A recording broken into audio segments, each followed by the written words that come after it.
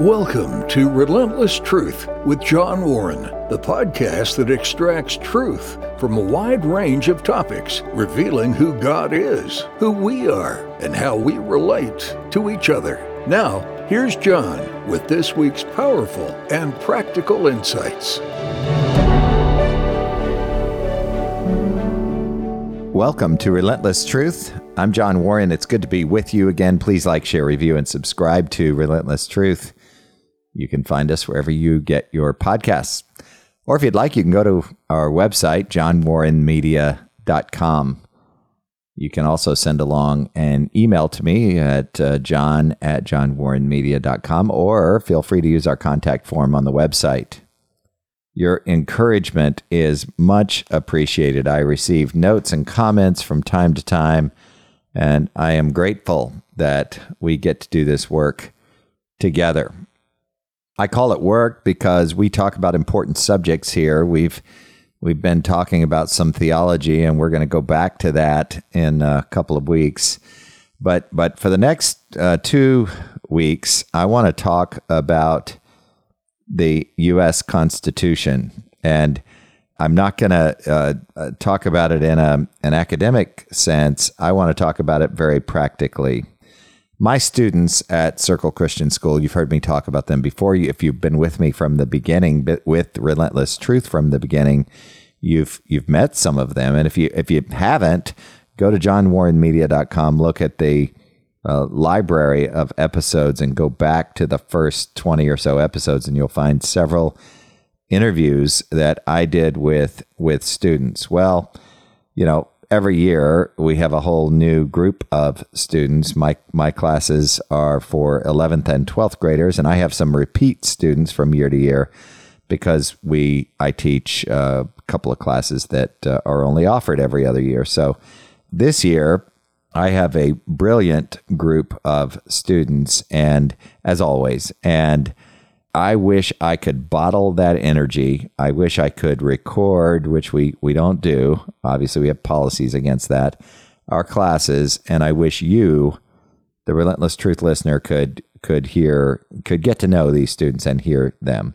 I will, at the end of the school year, with any graduating seniors, offer them the opportunity to come on the podcast. I'm going to do that again. I didn't do it last year. I did the year before, and I kind of regret that because they are regret not doing it last year because you just wouldn't believe they would give you confidence in our country, and I don't mean that in a silly way. It's not. I'm not looking to necessarily make them feel good about themselves. You really would feel better about the future of our country if you could spend some time with these amazing young people. Well, we do a thing at this point in the year. We're learning about the U.S. Constitution. We spend a couple weeks on the history and the who was doing what at what time and where was John Adams and where was Thomas Jefferson and we talk about their lives. We get to know Alexander Hamilton and others, key figures. We don't have a lot of time for that, but we really set the stage. And what we learn is that as late as 1775, as late as the summer of 1775, these colonists didn't necessarily want to separate from England. They saw themselves as British citizens. You probably know that. Well, there's a series, and I can't remember. It might be on HBO. A student recommended it to me on John Adams. I want to say it's an 8 or 10 part series, but very good. It will help you, if you don't like to read about history, it will help you learn a little history while being somewhat entertained. But wow, is it historically accurate and really well done. A couple of the actors are well known, and it's produced well, directed well. I think you'd like it. So, having said that, we're right in the middle of the Constitution now. And if you're familiar with Article 1 is about the Congress, the legislature. Article 2 is about the president, the chief executive, and Article 3 about the judiciary. Well, today, I want to talk about Article 1 with you for a few minutes. And again, not in an academic way. I want to see what you know. You might want to take this episode and play a little game with your family or friends. If you're a dork like me, these kinds of things are fun. And these questions I'm going to ask are not designed to trip you up. They're designed to make us think. And in the case of this particular episode, I want us to think about how we absolutely shred the Constitution. By shred, I mean ignore. By shred, I mean disregard. By shred, I mean take authority that doesn't belong to us in the government in various ways. And this isn't one of those right-wing, conspiracy theory whack kind of episodes. This is just real. This is something you could get CNN and Fox News to agree on. This is happening in our country, has been happening. So let's warm up with a couple of easy questions. And I asked my students these questions this week, and I think you'll like this. What is the more perfect union? In order to form a more perfect union is a line from the preamble. What does that mean? More perfect union.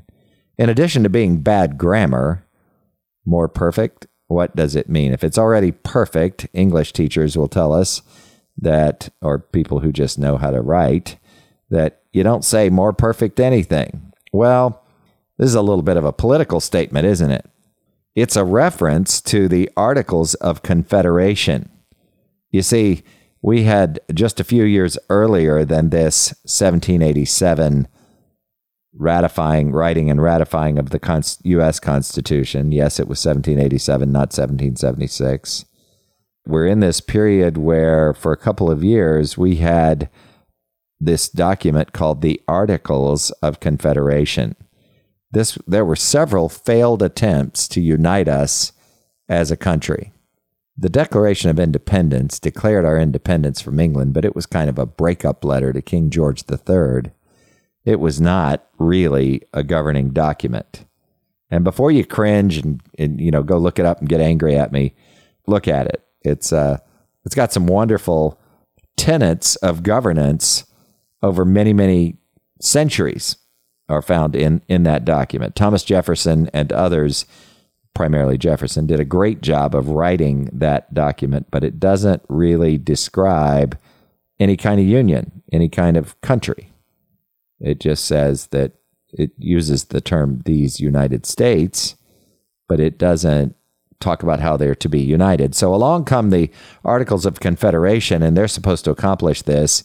And in this particular time with these 13 states, you kind of, and with a lot of, radical change, this, if you run a company or an organization, sometimes you have to take baby steps. And that's what they did. The Articles of Confederation were a means to the end. It's a fun study if you're interested in that kind of thing.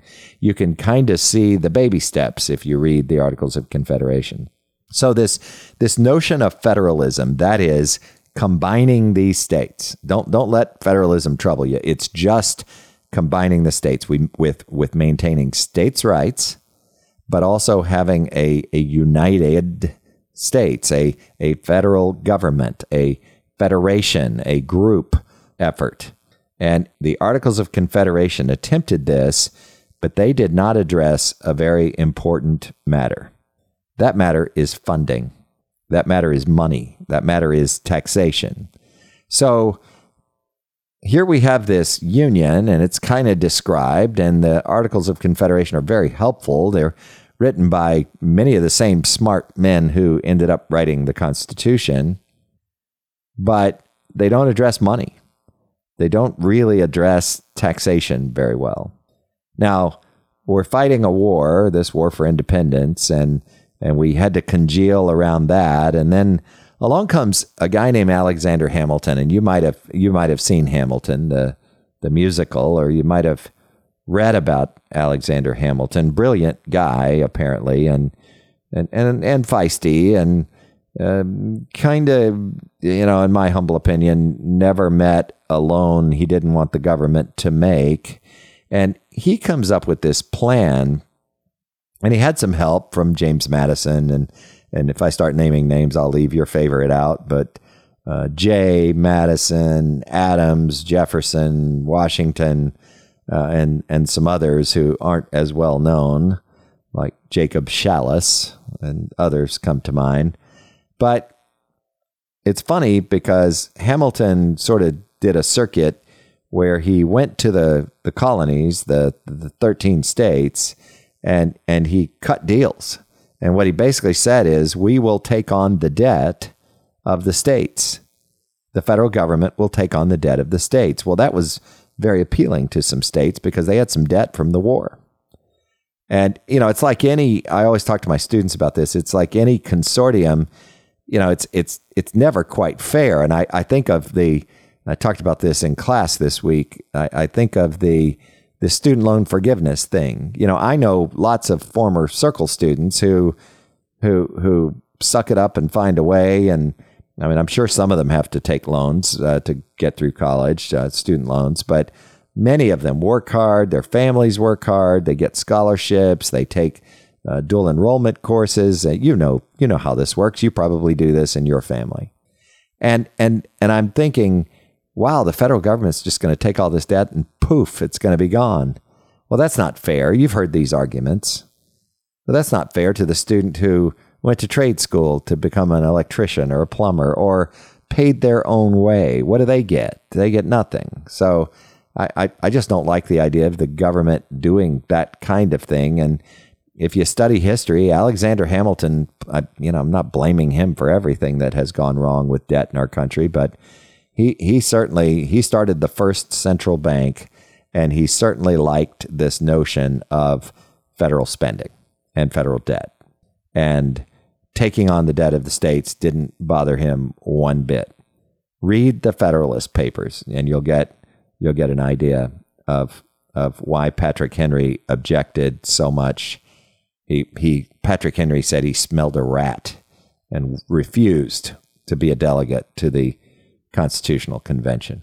Well, this notion of more perfect union is a reference to the Articles of Confederation, and perhaps even, we can't know this, I think, but perhaps even other attempts at the unification of the country, other attempts at federalism. There were several. There was an Albany, New York Congress, and King George assembled it, and Ben Franklin ended up using it as a kind of an organizing tool for the colonies. And there were other efforts along the way that you're probably familiar with. But this notion of more perfect union is interesting. Well, that's just a fun little trivia fact, but we need to get into the weeds here. Let's try this one. What is the age and term of office and any other qualifications for serving in the House and the Senate? We have this thing called the bicameral Congress. And adults who don't know Latin, let me tell you what that means. It just means two chambers. We have 435 House members, 100 voting House members, 100 senators, 2 for each state in the Senate. You probably know these things. And the House is divided by population, by districts. We apportion the districts. And Article 1 of the Constitution talks about this. Well, the age to run for the House is 25 years old. The age for the Senate is 30.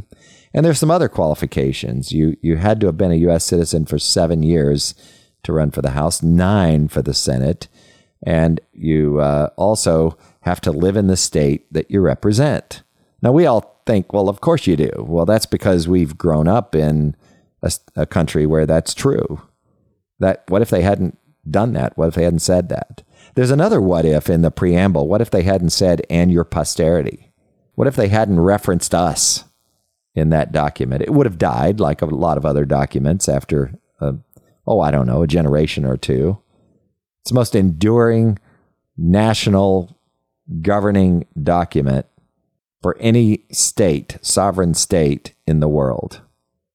Is it full of problems, and do we have some offensive, shameful parts of our history? Absolutely, yes. Did 25 of those guys own slaves? Yes, they did. 25 of the 55 or so who attended, 39 of them ended up signing. So a significant number were slave owners. But in any case, 25 years old for the House, 30 for the Senate, and House members serve for 2 years. So they're elected every 2 years. You may not realize that, but they're running for office as soon as they get in office, as soon as they take the oath of office. The Republicans and the Democrats each rent an office building down the street from the Capitol, not far away at all, and they dial for dollars and try to line their pockets, their campaign pockets, so they can run again. They also take advantage of something called franking privilege, which is sending us documents that usually they're just these huge postcards that talk about how wonderful they are while they're in office. Did you know they can do that as long as they're not campaigning technically, and they know they've got teams of lawyers to make these judgment calls? They can do so at the taxpayer's expense. They have a budget. And so senators serve for 6 years, House members for 2, and the Senate terms are staggered so that only a third of the Senate, roughly, is running for election every 2 years. This way, we don't have this wholesale change of the legislative branch every 2 years like we would if, well, we'd have it every 6 years for the Senate and every 2 years for the House. So we live with that change for the House. Well, that came about, that whole House and Senate thing that we've become very comfortable with. And in fact, almost every state, I think there are 2 states who don't have this model implemented at the state house in state government. And this came about because of a great compromise. And there are several compromises, and depending on where you want to split the hair, it's this one is what we would call the bicameral compromise, the one that resulted in 2 chambers. This was a fight between, and I mean a shouting match where delegates threatened to leave and so on, where the large states wanted their representation to be determined by population, and the small states wanted equal representation. And so this bicameral compromise where everybody gets 2 senators and everybody cuts up the 435 House districts, this compromise saved the U.S. Constitution, interestingly.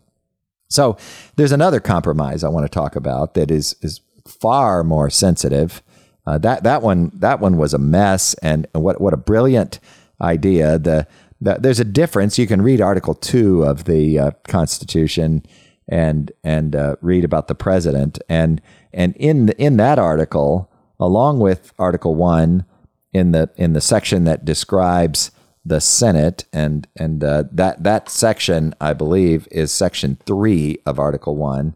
Section 2 of Article 1 describes the House and some other things, but you can read those articles and you see that the Senate has a special relationship with the president. It's called the advice and consent role. And senators think of themselves, and you can read the quotes over the years, they're a more regal body, they're more important for several reasons, but the primary one is, well, they make more money and they serve longer, and there are 2 from each state, and your 2 senators represent your entire state. Those of you in other countries, my apology for all the U.S. references. You might find it interesting, though. But the Senate is more important primarily because of this advice and consent role with the president. The Senate alone can impeach the president and remove him or her from office. The House can vote on impeachment, but then it just gets referred to the Senate. And the Senate actually can remove the president from office with a 2/3 vote. So this other compromise, though, this next one is the 3/5 compromise. And that is referenced, just so you know, because our press loves to talk about this, politicians love to talk about it, but that is really a reference that you will see in Article 1, Section 2 of the U.S. Constitution.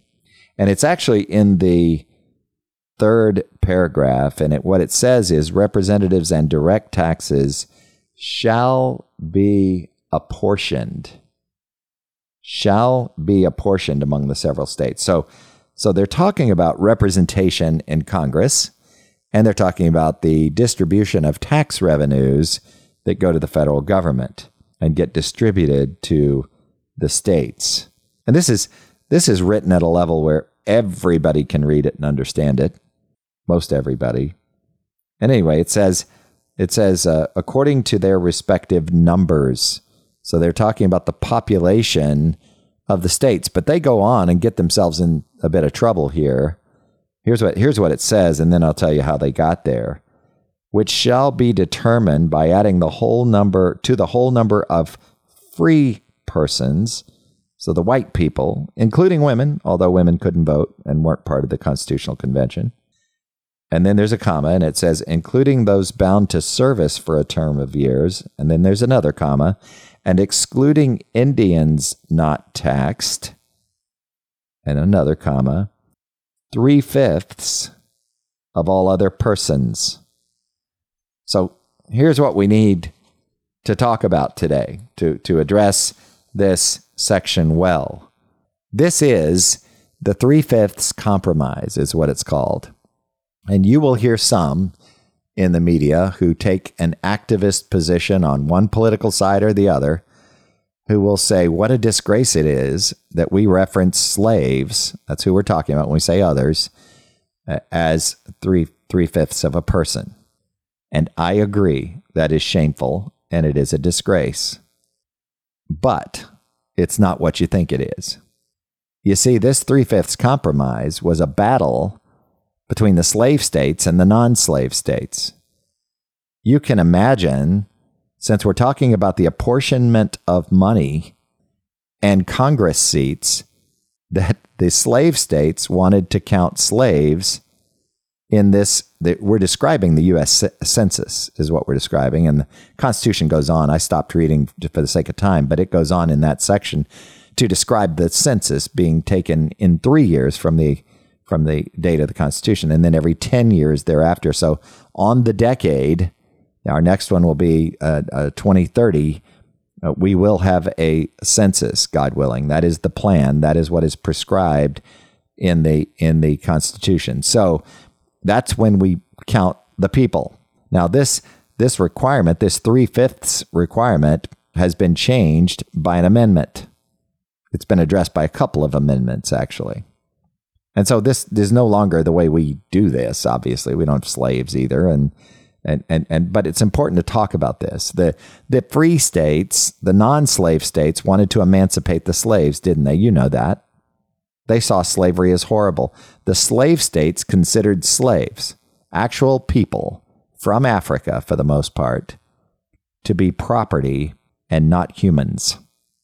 So let's get that straight. That was going on in our country. However, the slave states wanted to count the slaves as whole people. So this Constitution, had they had their way, would not have this controversial 3/5 provision. There would have been no compromise. It would have just said, and adding others, not 3/5 of others. And there's some today who get all wrapped around their axle when they talk about this, as if our founders set out to evaluate slaves as 3/5 of a person. The slave states valued them at 0. It's important to know that. The non-slave states valued them as people. However, in this battle, they did not want to count the slaves for apportionment of monies, tax monies, and congressional seats. Neither would you or I, had we been involved at this time. You know why? Because they would have thereby been supporting slavery. Isn't that something? So the non-slave, the free states, the states who wanted to emancipate the slaves and recognize them as people, didn't want to count them in the census as long as they were slaves, because they did not want to endorse or perpetuate slavery. Of course they didn't. And so this great compromise was driven by slave states saying we want to get as much credit for them as possible. And so that's where this 3/5 compromise came from. And I thought you should know, because our press doesn't understand it. I'm not even sure some of our Congress understands it. It's important to explain it.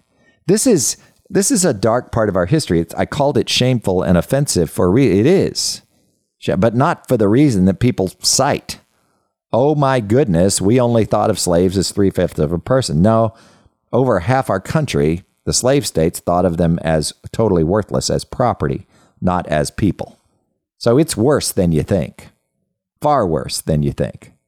Now, I'm not one who is in favor of destroying monuments and trying to rewrite our history. I mean, you can't rewrite our history unless you want to just blow up the entire Constitution and start over, and there are some people who want to do that. That's dumb. It has been an enduring document, but our history is documented right here. You can amend it all you want, and the amendment process is difficult. But we've amended it, we've corrected it, but it's still right here in black and white in our history, in our Constitution. You remove all the monuments in this country, every last one of them, and you won't solve this history. This history is our history. And it is shameful, it is offensive. It is not, I'm not arguing it's a good thing. I'm not saying suck it up and get over the monuments. I understand what it might be like to ride or walk past a monument.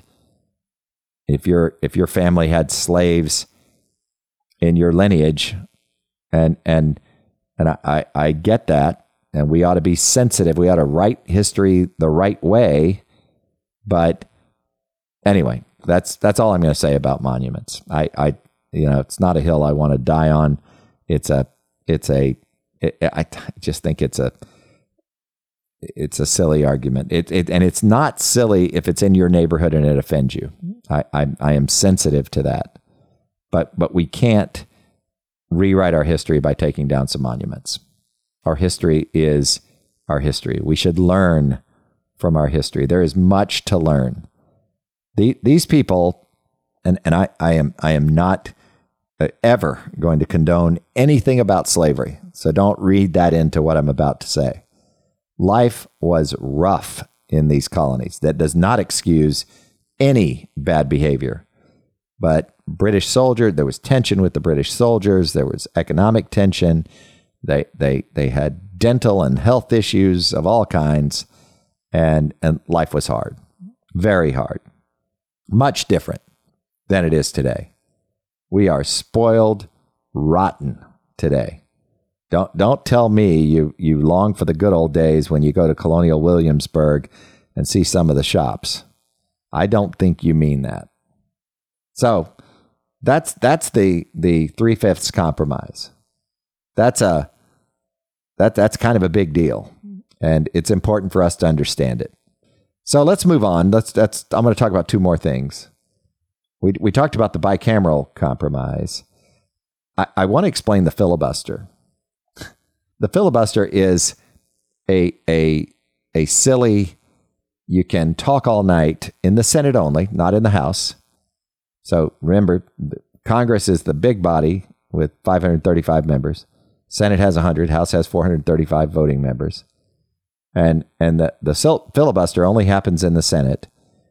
Ted Cruz, if you think what I'm about to say is absurd, Google Ted Cruz's filibuster, and you'll see that it happens sometimes. You can fatigue the other side in an argument over legislation. You can fatigue them into submission of some kind by getting control of the Senate floor through parliamentary procedure, through procedural steps, through using the Senate's procedures.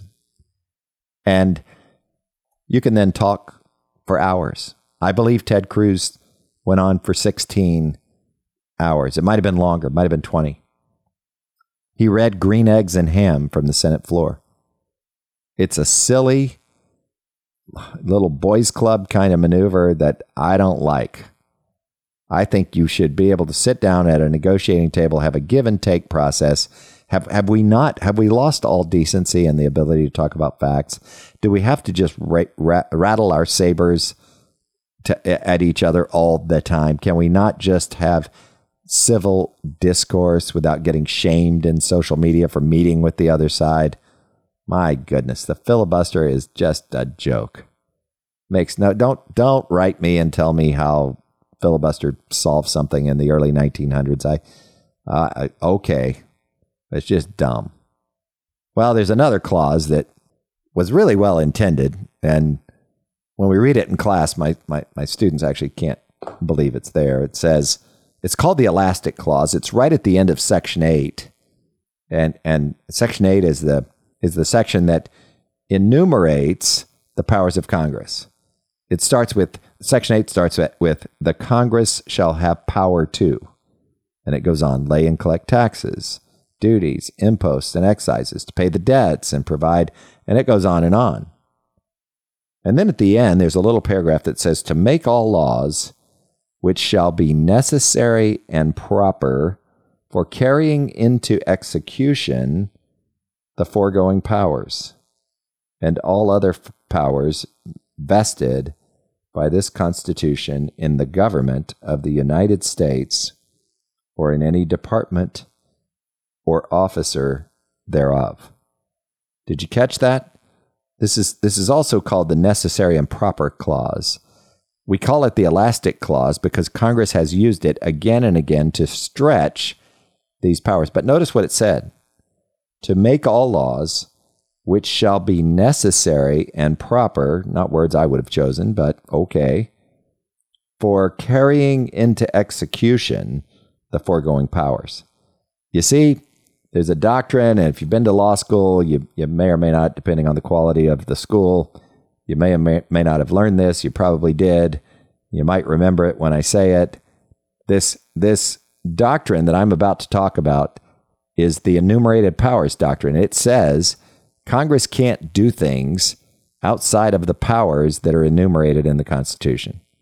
So you get into this whole philosophical discussion about whether the Constitution is living and dead, and I'm not going to go into all that again, but it's really a matter of, does the Constitution morph naturally somehow based on the will of the people over the years without being amended, or are these powers enumerated, and do they mean something? It's really funny. I don't want to spend all day on this, but this Section 8, this Congress can do whatever is necessary and proper for carrying into execution the foregoing powers. That language is very critical to understand. But this Section 8 enumerates all the powers of Congress. They can coin money. They can punish counterfeiting. They can promote science and arts. They can establish courts and other things. They can punish piracies. They can declare war. How about that? Well, would you believe that Congress hasn't declared war in the United States? Look it up. Since World War II. How many wars have we been in? Korea. I'm probably going to forget one or two small ones, but Korea, Vietnam, the first Gulf War, the second Gulf War in Iraq, Afghanistan. I remember during the Reagan years, we had a little skirmish with Grenada, and I might be missing another one or two. Congress never voted to declare war. Yet this is a duty of Congress. And yet they allow the president, through some procedural maneuvers, to avoid declaring war, but take us to war. And if you've lost loved ones, or you see on the news, you've watched the body count or the injuries, or watched the movies about our snipers and Black Hawk Down and all the others, you know that these are costly conflicts. They're war. They involve war.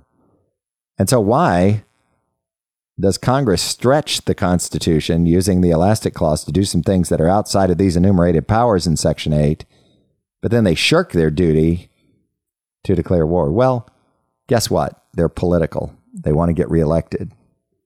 They're happy to defer to the president. And the president's happy to step in front of them and take the heat. I wouldn't want to do that if I was one person. And I think it's designed this way so that 535 people vote. I think that's what we should do before we send our young men and women into harm's way. I think it's unthinkable to do it the way that we do it, where one person makes the call. I understand the Joint Chiefs and the Secretary of Defense and Secretary of State and the CIA and all the others and the military intelligence apparatus and all that stuff. I understand everybody weighs in. The president has lots of counselors and attorneys and all the rest. I know it's not just one person, but at the end of the day, it is one person, isn't it? Constitution doesn't contemplate that. And one more thing I'll just mention in this regard, and there's so much more to talk about here. This is such a rich topic that we're going to do our next episode on some more Constitution concepts that I think you'll enjoy. It'll be a little lighter than this one, but I happen to like the Affordable Care Act. I don't like what America's insurance companies did to us, health insurance companies did to us. And yeah, I know some of you are just fine with it and just loathe the Affordable Care Act. Well, I survived stage 3 colon cancer from almost 20 years ago now. And you know what I learned when I decided to leave banking and do my own thing and start my own company? I was told by a Florida Blue, a Blue Cross agent, representative, I was told that, well, we're going to have to do a rider that excludes your abdomen because you haven't been free of cancer for 10 years back then. And I thought, what am I going to do? Are you kidding? Oh yeah, we can't insure your entire body. So I had an incentive to go get back in a group policy somewhere and almost did so. But then along comes right at the right moment, by God's grace, the Affordable Care Act, which forces them to cover us people who have pre-existing illnesses. I haven't really cost them very much. I pay lots of high premiums and haven't, by God's grace, had health problems, and I'm thankful for that. So that's the Affordable Care Act, and it happened by stretching this Constitution. So I don't like the methodology. I could talk to you for hours about the Department of Education. If you read these enumerated powers, which we don't have time to do in this format, in Section 8 of Article 1 of the Constitution, you won't see a reference, direct or indirect, to the United States federal government being involved in education. You'll see, you know what you'll see if you read this section? The states have lots of rights.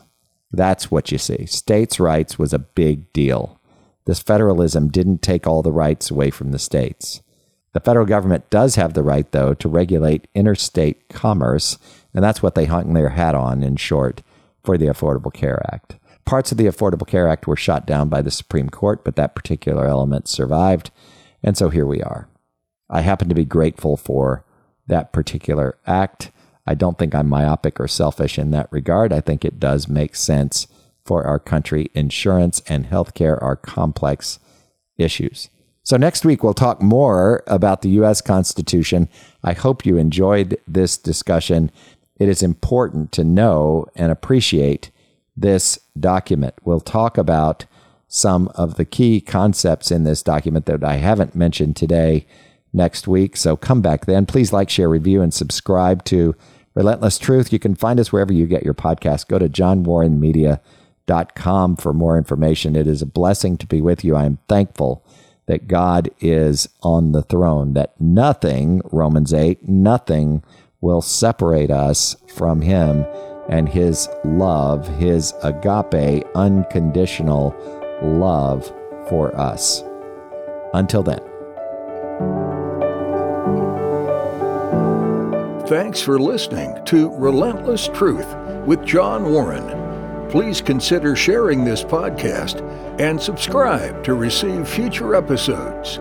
Connect with John regarding your comments, questions, and show ideas through johnwarrenmedia.com or at John Warren Media on Facebook, Twitter, or Instagram. That's all for this episode. Join us next week for another edition of Relentless Truth with John Warren.